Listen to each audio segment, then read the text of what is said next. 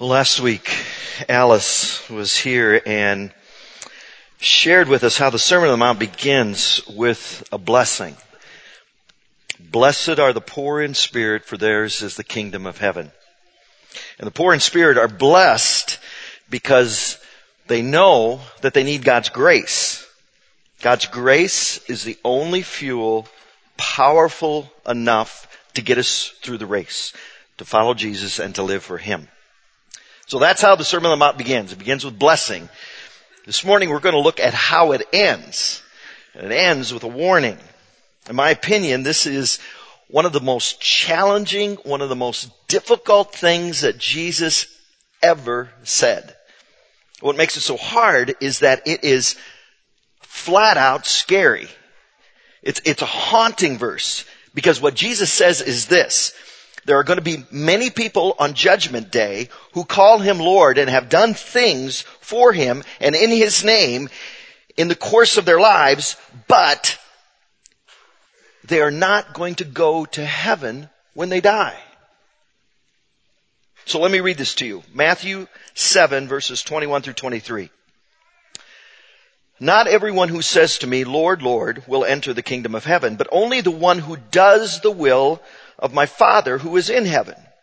Many will say to me on that day, Lord, Lord, did we not prophesy in your name and in your name drive out demons and in your name perform many miracles? Then I will tell them plainly, I never knew you. Away from me, you evildoers. Many people will call Him Lord, do things in His name, and Jesus will look at them and He will say, I never knew you. I want to tell you a story that illustrates what Jesus is talking about when He says, I never knew you. I want to tell you about how I met my wife, Deb. My first vivid memory of noticing Deb was my junior year at Northwestern College in Orange City, Iowa, the home of the Other Tulip Festival. It was 1978. First day of classes, and I did what any red-blooded American male did on the very first day of classes. I looked to see if there were any good-looking girls in the room. I don't even remember what the class was about, honestly. But I remember seeing Deb Brummer. Deb was a senior. And what I remember noticing was how tan Deb was. I know now that she spent her summer lifeguarding. Her hair was wet and it was pulled up in a side braid. And I remember thinking how beautiful she looked. She looked fine. I don't know what the appropriate word is that millennials use today, but Deb looked fine. And she still does. Now at that time in my life, I was just beginning to understand faith in Jesus Christ for myself. My desire to follow Jesus was taking roots in my life. So being a young Christian man that I knew it was important not to look too much at pretty girls because that could lead to lust. So what I did was this. I took a chance and I just sat right behind Deb. Now I was dating another girl at the time. But come on, I was 19. Several weeks into that semester, this girl broke up with me and I was heartbroken. She was great. She loved Jesus. But she came to me one day and she said, God told me to break up with you. Now that's a little hard to argue with. Some of you girls are taking notes. You're thinking, I'm going to use that one. But I couldn't really argue with her. And it broke my heart. So that night in my dorm room, I had this conversation with God. I said, God, that's it. I'm done with dating. I'm done with girls. From now on, it's just going to be you and me. I'm tired of getting hurt. I don't need girls. I'm just going to follow you for the rest of my life. That's it. I'm good. Amen. And actually for the next couple of years, that's more or less the path that I walked. I mean, there were some other girls that I spent some time with, but I really kind of tried to keep a distance. I didn't want to get hurt again. I tried to build up my faith. And that worked until I saw Deb again. Both of us were now college grads and we were working in the same office on campus. As a matter of fact, I remember that I had just been reconvinced that girls and dating were a distraction. And I had recommitted myself to avoiding both and renewed my pledge to God. Then I walked into the office and there she was. Still looking fine. And we immediately began talking. And I began to learn some things about her, some facts about her life, about her family, where she grew up, what her major had been, what she had been doing since she had graduated.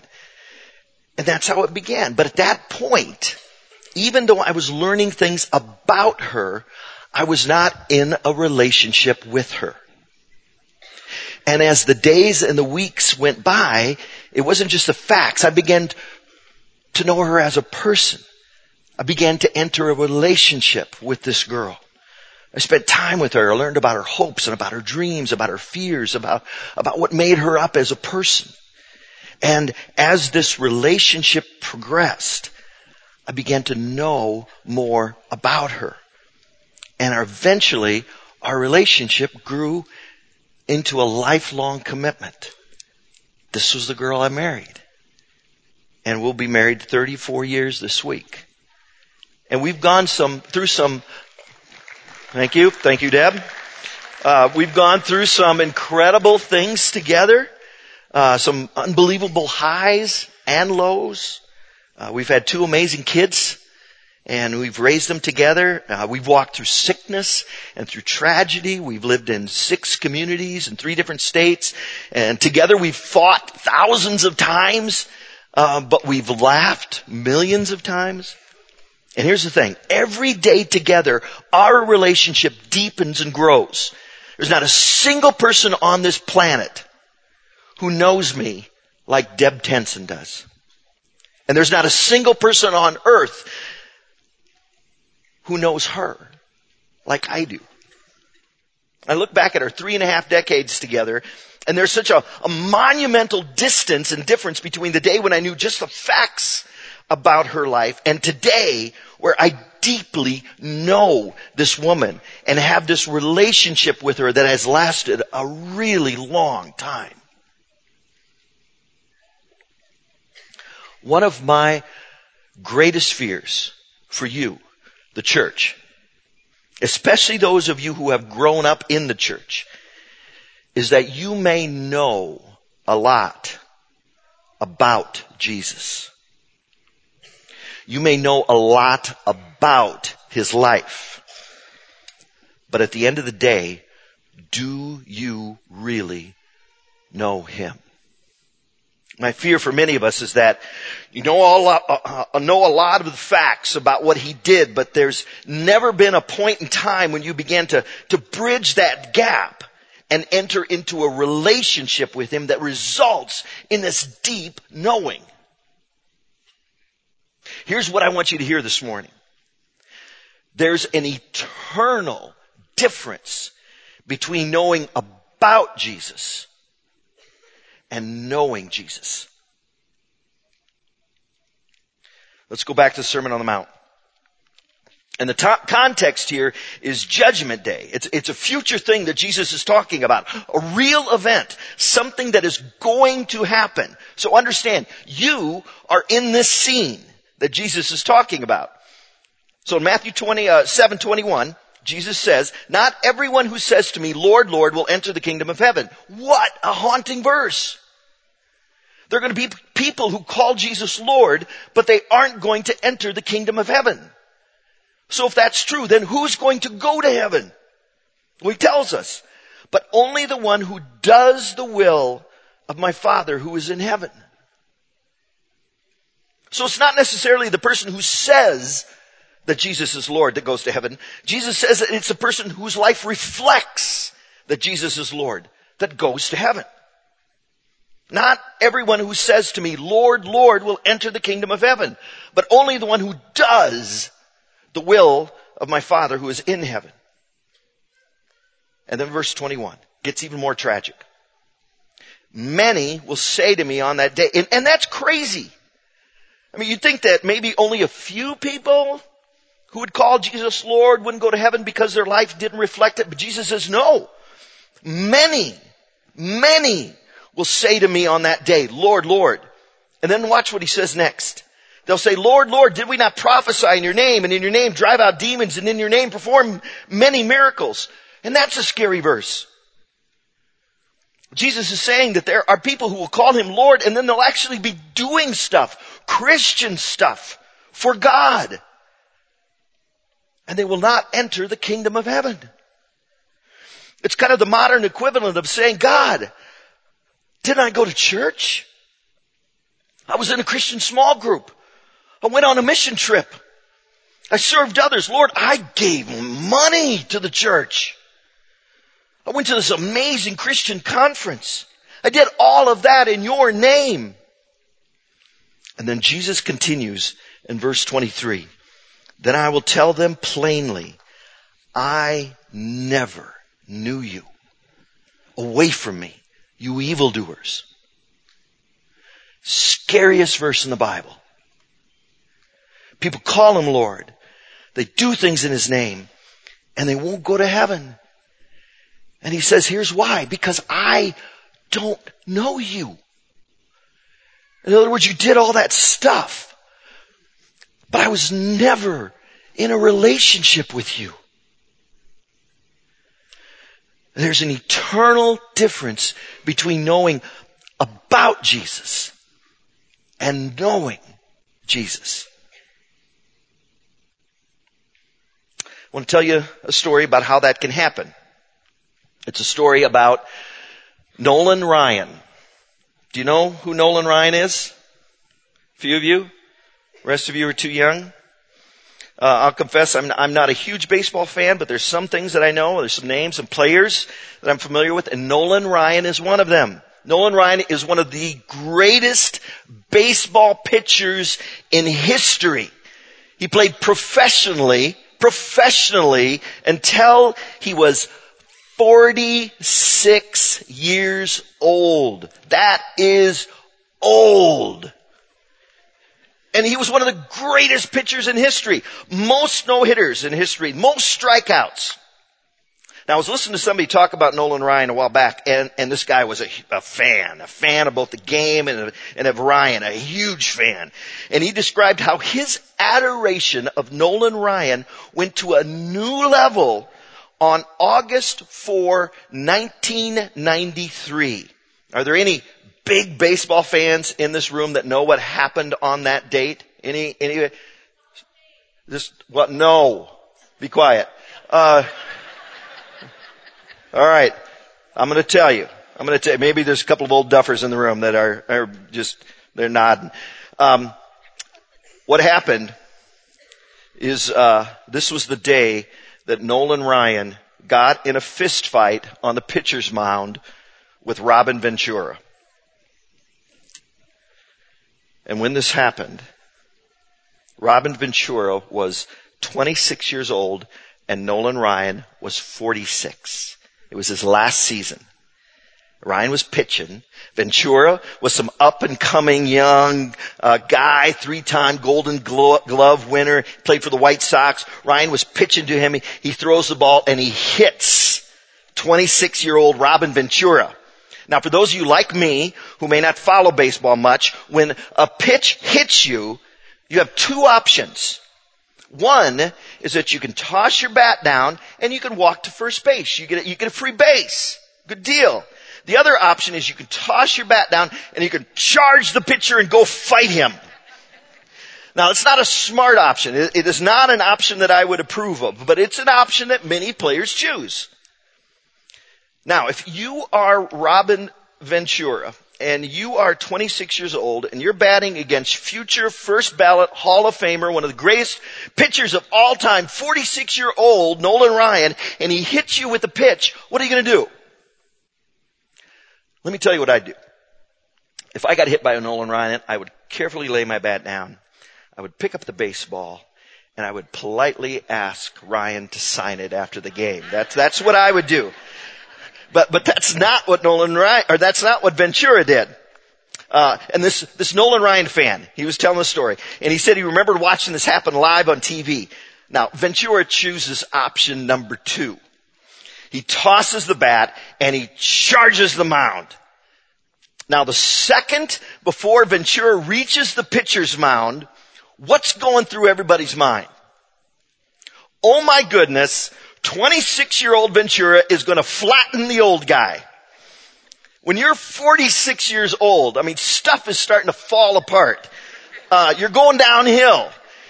And when you're 26, you're at the height of your physical prowess. And 26 is awesome.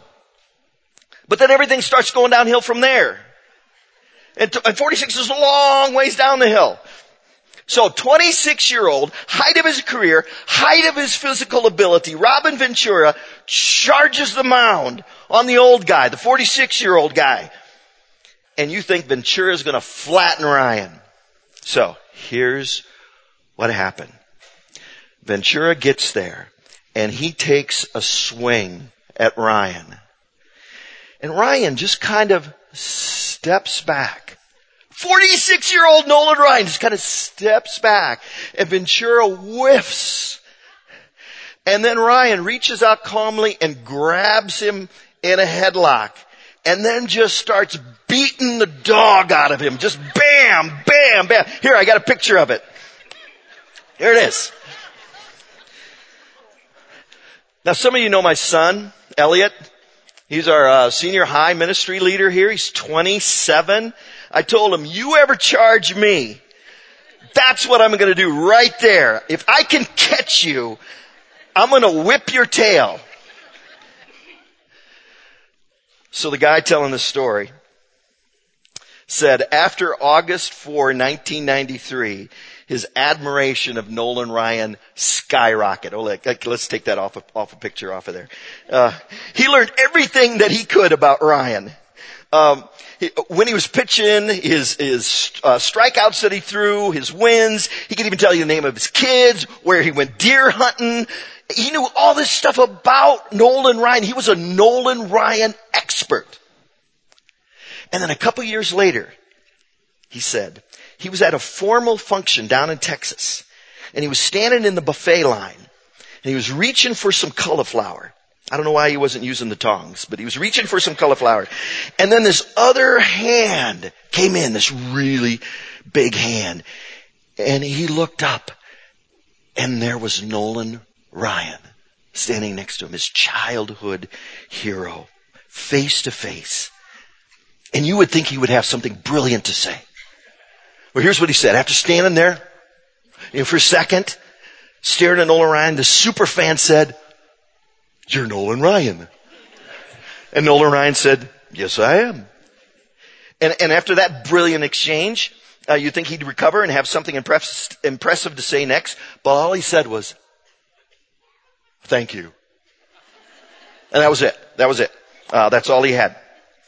But he went on to say that it struck him soon afterwards that even though he knew everything that there was to know about Nolan Ryan, the thing that hit him like a ton of bricks was that when he met him face to face, in that moment he realized he didn't know him at all. And Nolan Ryan didn't know him. It's entirely possible for you to know all about someone and not to know them. And that's what Jesus is saying.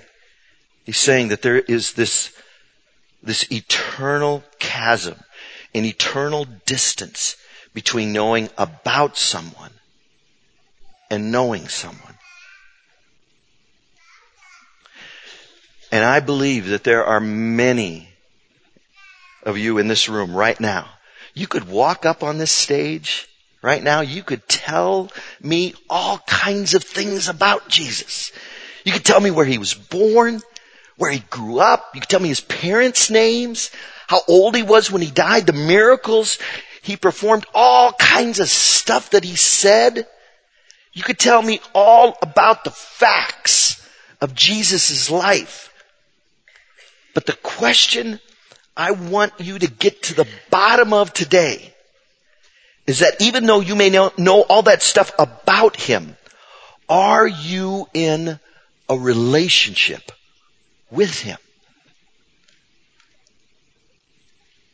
Even though you know all those things about him, if Jesus were to walk into this room and he would walk right up to you right now and you met him face to face, would you know him? And would he know you?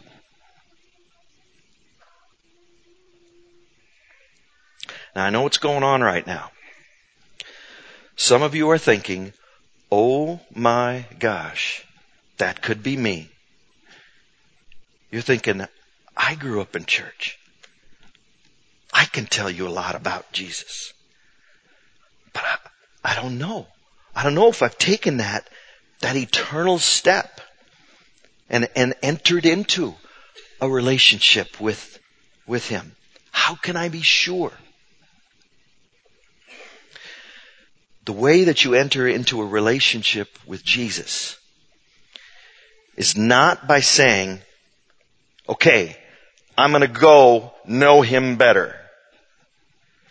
The way the Bible says, the way that the Sermon on the Mount says, the way that Jesus says that you enter into a relationship with him is through faith.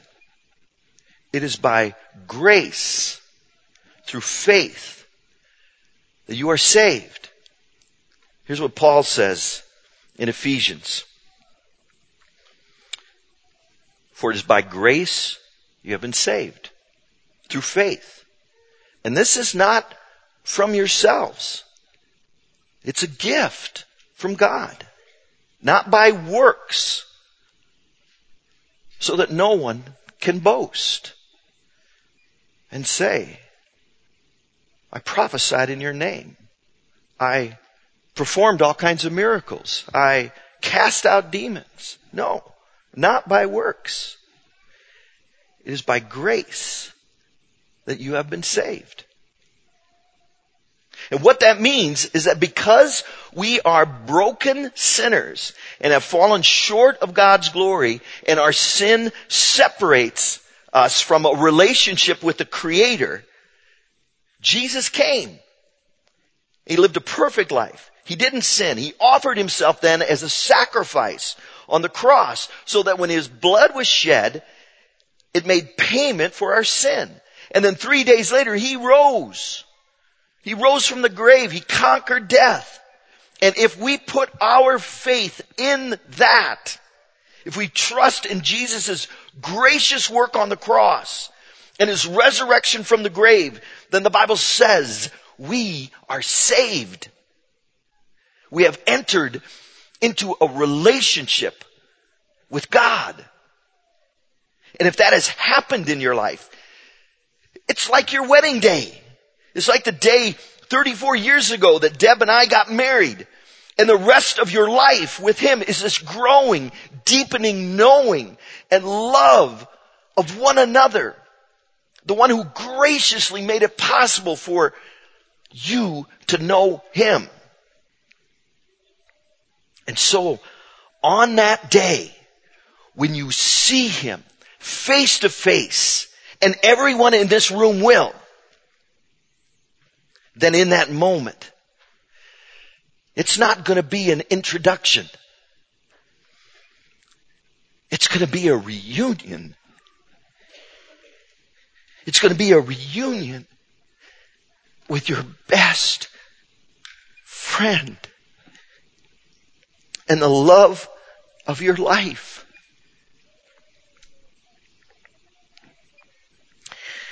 And you're not going to hear those words, I never knew you. Away from me, you evildoer. Instead, you're going to hear the words, enter into the inheritance prepared for you. Well done, my good and faithful servant.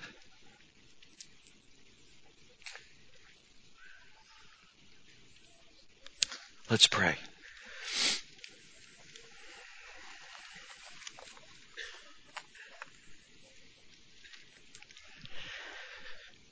Jesus, thank you for your powerful, convicting words. And I just imagine that there are some in this room right now that are a bit shook up by these words, as I have been over these last weeks. They're frightening. They're scary. And they force us to consider our lives, to consider what it is that we're building our life on and what we are placing our hope in. Is it in ourselves and what we're accomplishing, our good works? Or is it in you and what you have done for us? So what matters is not who we are. What matters is who you are and whose we are. So Father, I just pray in every way that your Spirit would convict us right where we need to be convicted this morning. To take a step, maybe take that eternal step and say,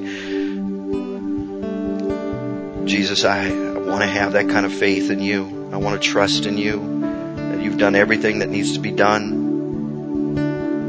so that I can be assured of eternity and I can begin living now with that assuredness.